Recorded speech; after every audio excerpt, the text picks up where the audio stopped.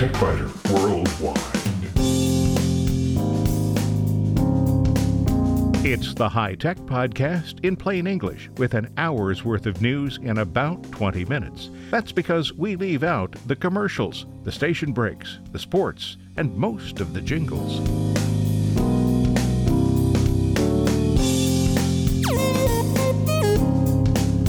Podcast number 644 for the 26th of May, 2019. This week, Luminar is a new photo editing application. Although it may not yet be a serious competitor for Adobe's Lightroom Classic, it does offer some useful features, and it works with Lightroom. In short circuits, fans of magazines will find two online options worth checking out. Apple News Plus, formerly Texture, which has a $10 monthly fee, and Flipster, which is available for free to patrons of many libraries. Microsoft has an easy way to add emoticons to any document or email, but it still lags when it comes to adding more common symbols. In spare parts, only on the website, robocall scams are becoming more prevalent, and senior citizens are proving to be lucrative targets for the scammers. And one manufacturer of drones will be adding new safety features to many of its products.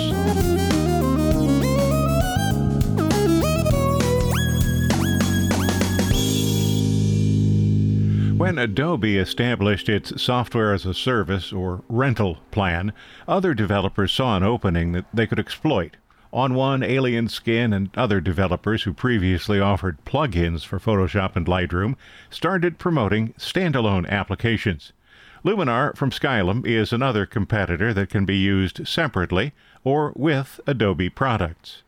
Luminar's version 3 had some serious shortcomings sufficiently serious that I couldn't recommend it. A recent update to version 3.1 changes most of that, but there are still a few gotchas. Perhaps the most significant gotcha involves the application's library file that, unlike Lightroom's catalog, doesn't store processing information. Luminar stores RAW files, digital negative files, and JPEG files in whatever directory the user specifies and notes the location in the library file. Then it records processing information in separate state files.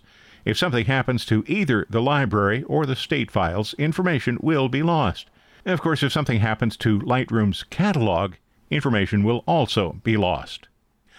Skylum says that Luminar allows users to handle importing and moving files using the operating system's native file management system. For Windows, that would be the File Explorer, and for Mac OS computers, the Finder. Well, that's true, but only if Luminar is running. The user who imports, moves, or deletes files when Luminar isn't running will regret it. Now, that may seem obvious to software developers, but the distinction is likely to be lost on at least some users. Luminar could have a background process that would be installed as a service to monitor directories that the user specifies. That would, of course, increase complexity.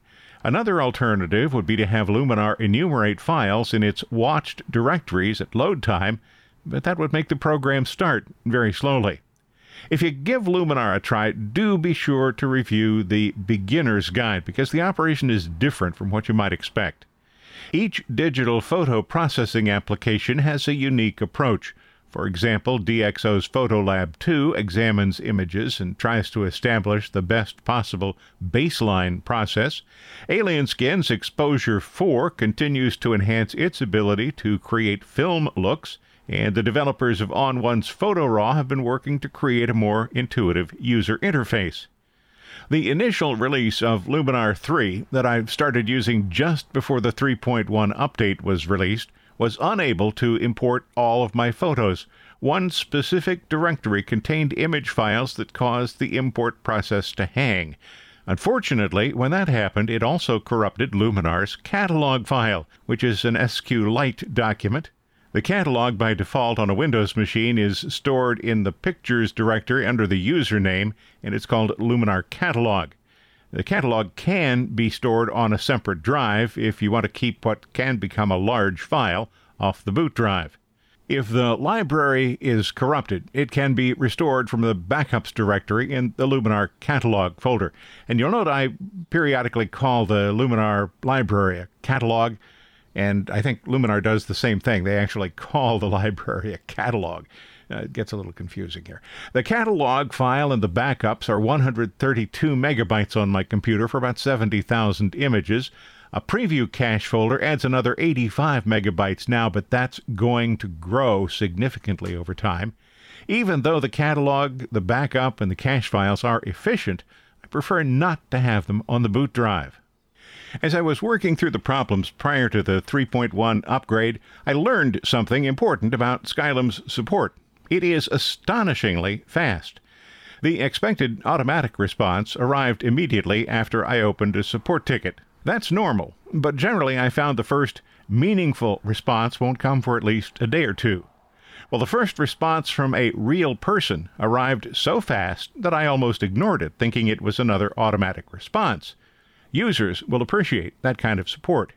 Users will also appreciate the price, about $70 for an application that can be installed on up to 5 computers, Mac OS or Windows, and has a perpetual license. This compares to Adobe's $120 per year plan, including Lightroom, Lightroom Classic, Photoshop Bridge, Adobe Camera Raw, Spark, and 1 terabyte of online storage. Skylum doesn't have Photoshop's capabilities, but the price is certainly going to be a significant attraction for those who never need pixel-level editing. So let's see how Luminar works. The library was a new feature starting with version 3, and the initial problems seem to have been corrected. Still, it's important to understand that downloading images from a camera, moving images, or deleting images must be done when the program is running. Making these changes when Luminar isn't running will cause problems. Because the library module doesn't automatically create thumbnail images at import time, imports are very fast. But the user pays for this speed later because the thumbnail images aren't generated until the user opens the directory and scrolls down. This process happens reasonably fast, even for large RAW files, and it happens only once. Even so, it's a minor annoyance. Once the thumbnails have been created, scrolling through the library is fast. Although most processing applications offer filters to help a user find images taken or imported on a specific date, Luminar does this automatically. It examines each file's EXIF data and creates entries for them arranged by year, month, and day. There's a similar arrangement for recently edited photos. A similar set of entries shows when files were added. The number of files in each category is displayed in nearly invisible dark gray on black at the right of the entry. Unfortunately, there seems to be no way to change that. As efficient as Luminar is in creating the catalog or library, it is not at all efficient in recording modifications to images. Every single change results in the creation of a new state file.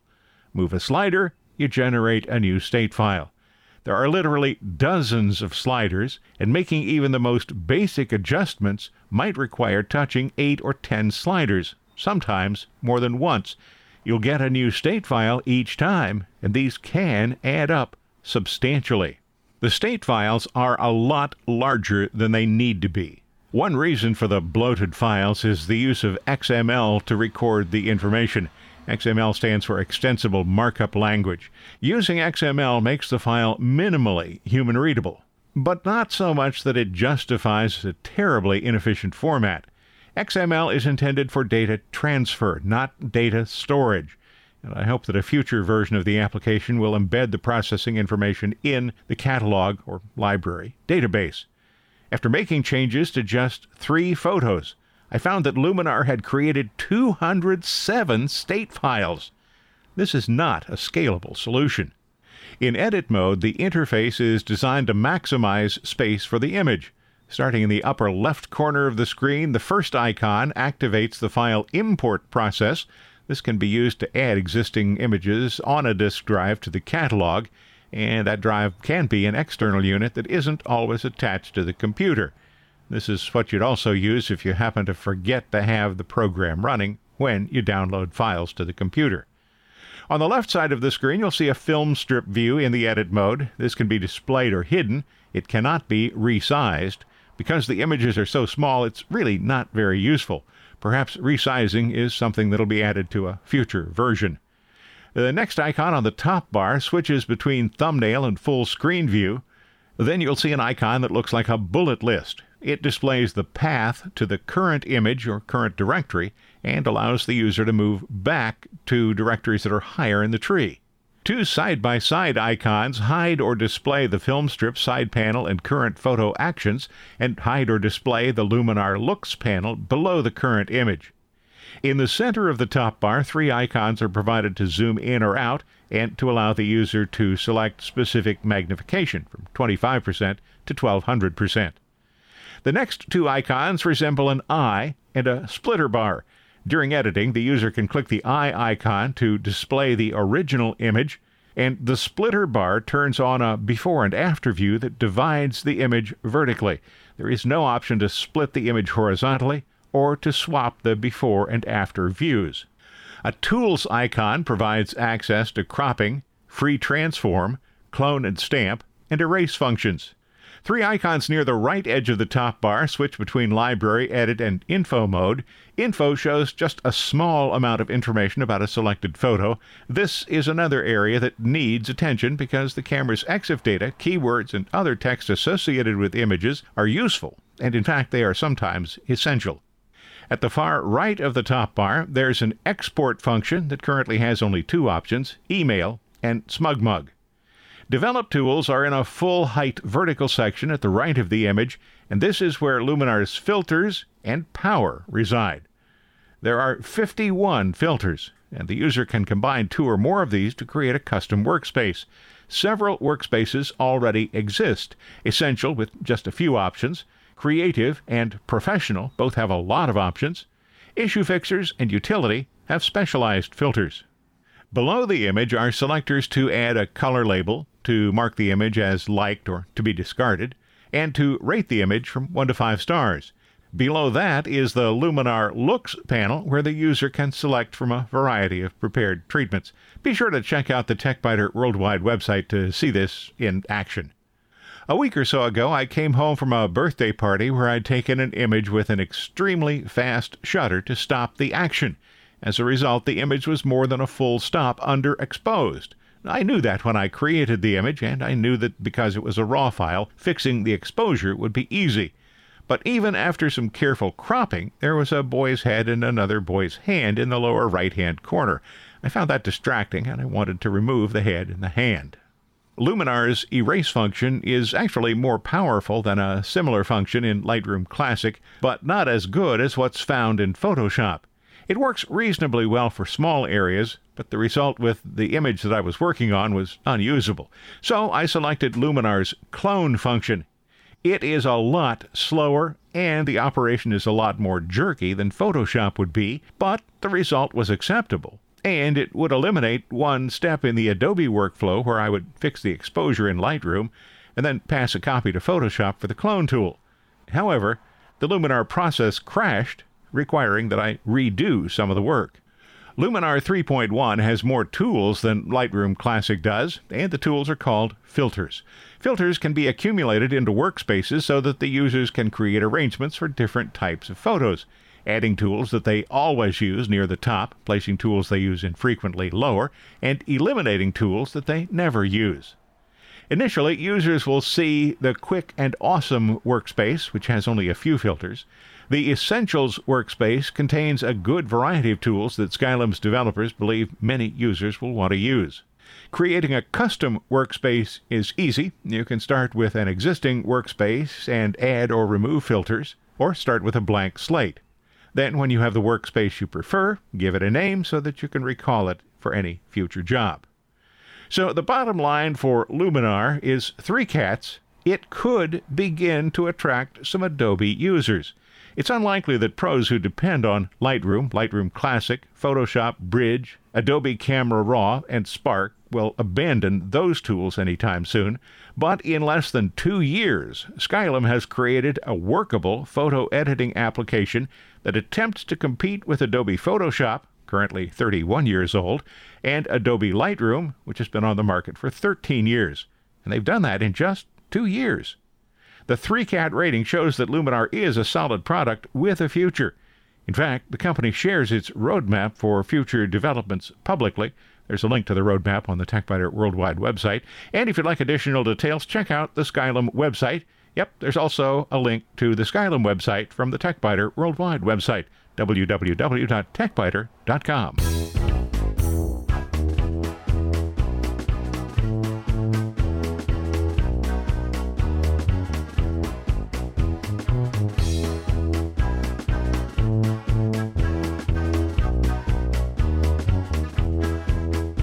In short circuits, magazines are important.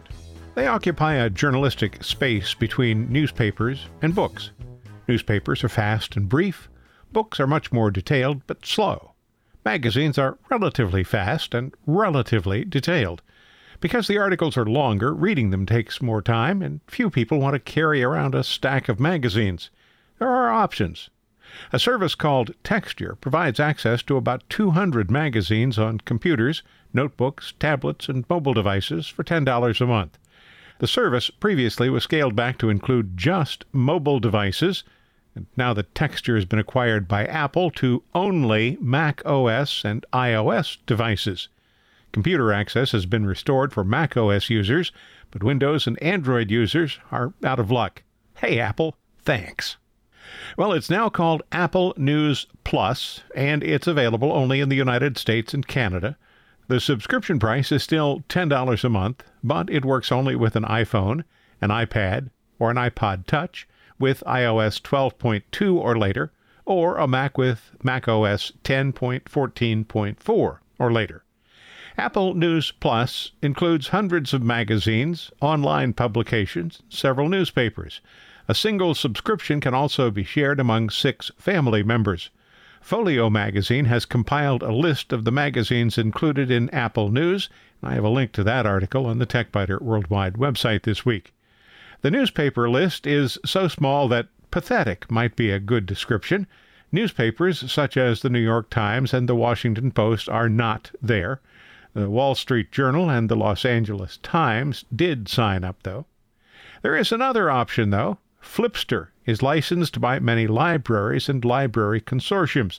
The magazine selection isn't as broad or as deep as what Apple News Plus offers, currently just 52 publications, but it is a good general selection, and it's available without any additional cost. If you have a library card from a participating library, you can log in and read the magazines from any device you own, wherever you happen to be. Depending on your preferences and your interests, Flipster might be all you need. Flipster also offers the option to print individual pages or an entire issue of a magazine. Texture, on the other hand, did everything possible to make printing or sharing content impossible. Apple News Plus continues that. Both Flipster and Apple News Plus make it impossible to select text and copy it. That is a significant shortcoming because somebody might want to quote part of an article as part of a school report or a business presentation. The ability to copy and paste would be an advantage, and prohibiting the operation probably does little to reduce plagiarism. Those who would plagiarize work will still do so, whether they can do it easily with copy and paste, with the assistance of optical character recognition, or with some difficulty such as reading and then typing the text. Despite the limitations, both of these services make substantial amounts of printed information available and at a pretty reasonable cost.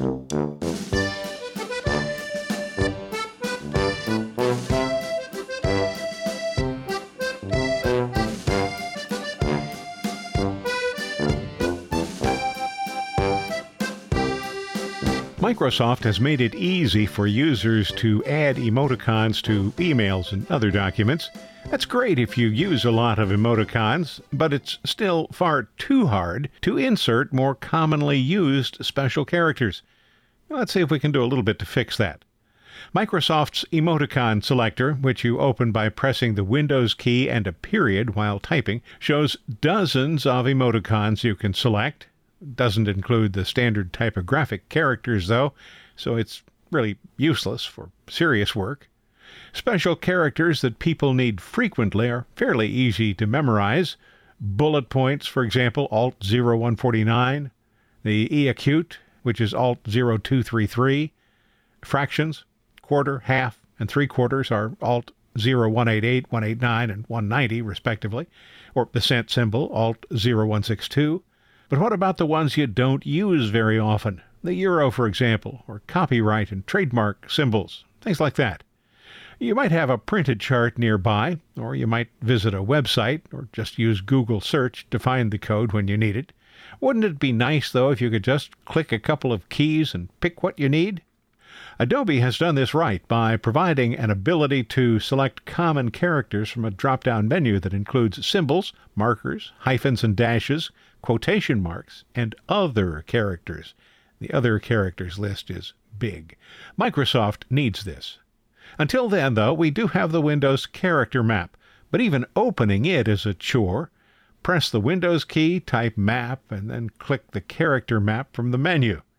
Once the character map is open, you need to find the character you're looking for, and depending on the currently active font, you'll be able to select from common U.S. and Western characters, and possibly from characters in various other languages. Ideally, there would be an easier way to get to the character map. And there is, but you have to create it.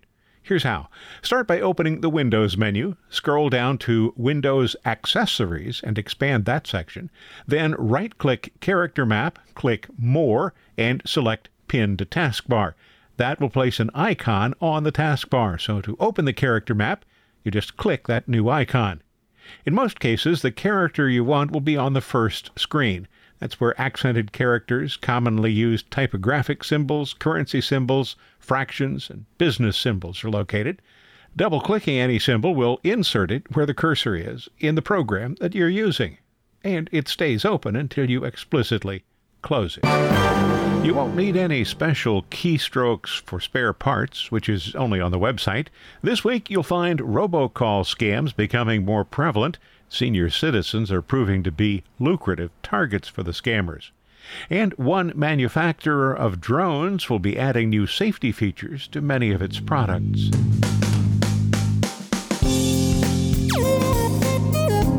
Thanks for listening to TechBiter Worldwide, the podcast with an hour's worth of technology news in about 20 minutes. I'm Bill Blinn. Be sure to check out the website, www.techbiter.com. And if you like, send me an email from there. See you next week.